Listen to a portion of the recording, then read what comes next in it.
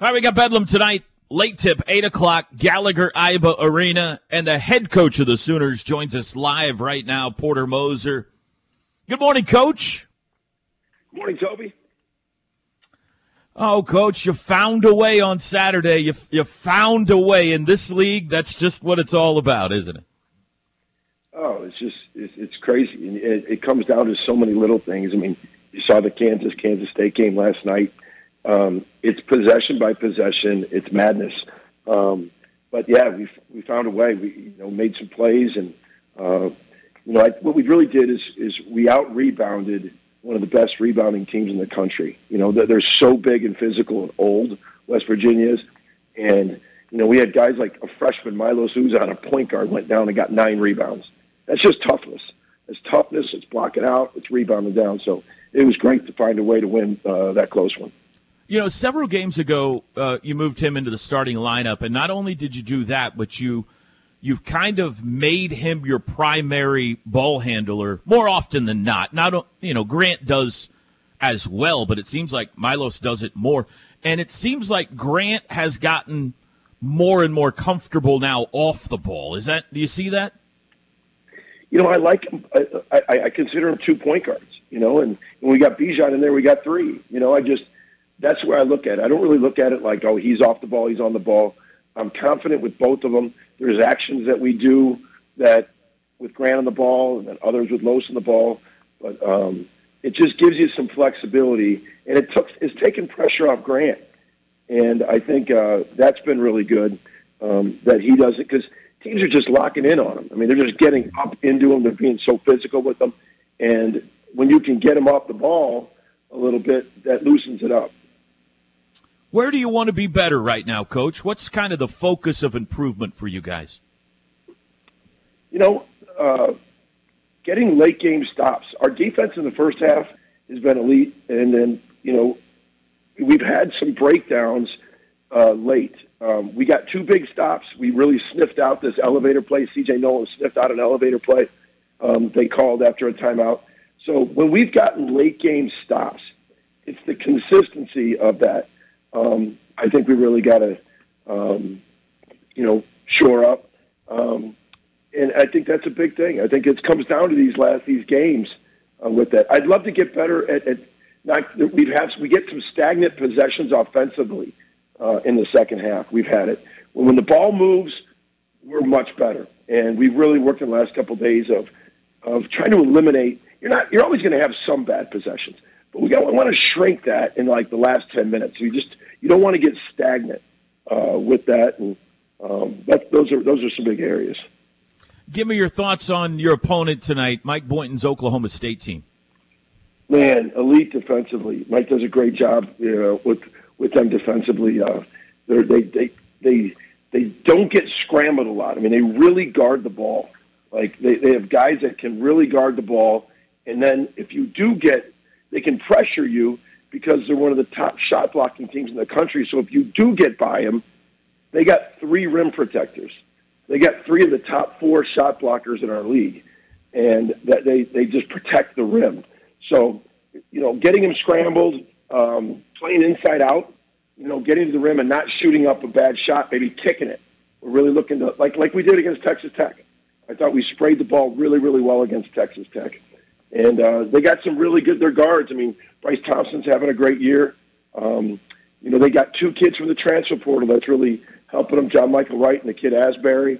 And then they've got the all-league player they've had, Avery Anderson. So really good guards, shot-blocking bigs, and just elite defensively. Moussa Cisse is questionable tonight. How big of a factor is whether he plays or not? Obviously he's a great player, but what they've done without him, Boone has become their leading scorer, and I think he's really emerged, and it just poses a lot of different things because he's really, really good. He's their leading scorer on Big 12 play, and he's 6'9", and so he's a great player if he plays or not. But so you say he's an impact defensive player, and he's a great rim roller. But Boone can really score on that block. He causes a lot of problems, and he's really been more of a focus. You got Otega Owe some action last Saturday against West Virginia, and I mean he was out there in crunch time late defensively as well. Are you seeing some promising things from him lately? We are. He's been really practicing well, but it was a really good matchup for him because they were just so old and physical. That's what they just pound you in, and Otega's body. You know, doesn't have a freshman body. He has that strength. He's got great feet laterally, and he's just working on his offense. I think West Virginia is one of the teams that they foul more than a lot of one of the top fouling teams in our league. And Otega draws fouls, and it worked. Otega drew a foul, made 2 free throws, really guarded well. It's just hard because the good thing is, you know, a guy like C.J. Nolan, when he was struggling early. I made the change in the lineup, and then now, ever since Christmas, it's like he's just accepted it and been like, let's go, make my minutes count. And I really think CJ's been a really good piece of getting him to play the way we hoped he's playing. And and then you got Bijan and Sam, and it's hard to get that ninth guy minutes. Benny had COVID, so he didn't come back after Christmas right away. He's doing some things in practice. It's just hard to get that ninth guy consistent minutes. But it's a good sign. They're playing hard. They're getting better. They're not like tanking it in practice. I've heard you say this week a couple of times, I think, that you'd like to see Tanner. He took 2 shots Saturday, made them both, hit a couple of big threes in the second half, but you'd like to see him, I think maybe you said be more aggressive offensively. Is that a matter of running more plays for him, or is he passing up some stuff and you'd like to see him not be so passive? You know what? Little both. You know, we definitely want him to take more than 2 shots. I mean, he's a key guy. He's one of our leading returning scorers. He's averaging 10 a game this year. For him, I said, don't doubt your shot because I'm not. I'm not. Keep shooting them. And he has passed up some, but he in rhythm. He slowed down. He wasn't rushing it. And his 2 threes looked like his threes of old.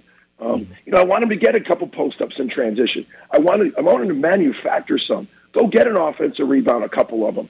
Go outrun some of your transition. Go get a quick post-up. We have plenty of actions where you can duck in and get some post-ups. And I just want him to be more aggressive, thinking, a shot here, a rebound there, 2 points there. He's just got to get that all-around aggressiveness, and he is. I'm telling you, the kid cares so much, and I'm excited for him. He's had a great couple of days of practice.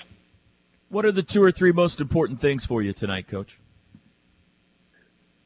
Consistently moving the ball. I mean, not getting good possessions because their defense is so good. On the first drive, you just can't drive and take your shot. You got to scramble them. We got to get them moving. Obviously the crowd. Handling the crowd, communicating, offense and defensively. It'll be bedlam. It'll be crazy there. Being able to handle the crowd, and then for us as well is really guarding their guards. I mean, they guard that pick and roll. The way they do that pick and roll, they got rim rolling guys that can dunk. You can't let that guy get behind you, and where you got to get help from the backside. And then really, their guards, they can get going. Like at Kansas, they had Kansas 10 at Kansas. Bryce Thompson got loose. They really got loose. Their guards at Kansas, we got to control their guard play. Last question, Coach. There's been a lot of talk about Bedlam football continuing after you go to the SEC, or not continuing, I probably should say. I don't know that there's been that much talk about it in basketball, and certainly more opportunity for it because of the bigger schedule. What would your preference be after you guys go to the SEC? Would you still like to play these guys in non-conference play, or what do you think? My answer is just strictly my answer. Like with this, because I don't know the dynamics of all the football history. I don't know all that. Just my answer is I'd love basketball to continue it. I think it's great. And, I think it's right here. It's close to home. It's in the state. It's 2 great programs. So for just basketball, like I said, I don't want to say something for the dynamics of the other sports, but I know for us, heck yeah, let's keep it going. I love it. 8 o'clock tonight, Bedlam. Coach, good luck. We'll see you up in Stillwater. All right, man. Take care, Boomer. See you, Coach.